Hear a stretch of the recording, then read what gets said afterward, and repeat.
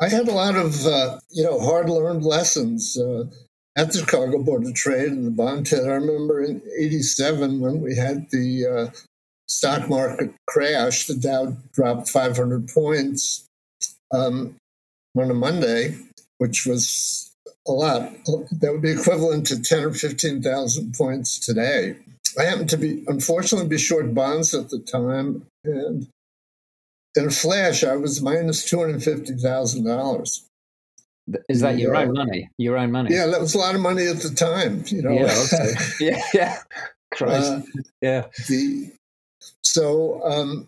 I had that experience, and it's kind of interesting. In those days, if I lost 5 or 10 grand or whatever, I might kick a chair or get upset. But when you're down 250,000, you kind of get numb.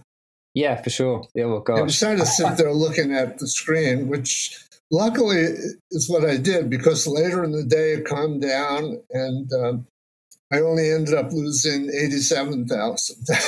That's a lot of money, but actually it turned out to be a good trade doing nothing. It was the best 87,000 I ever lost. Yeah, it's one way of looking at it.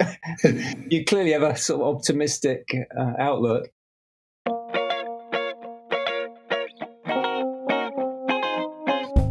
That was a clip from my session with veteran trader Jeff Wecker.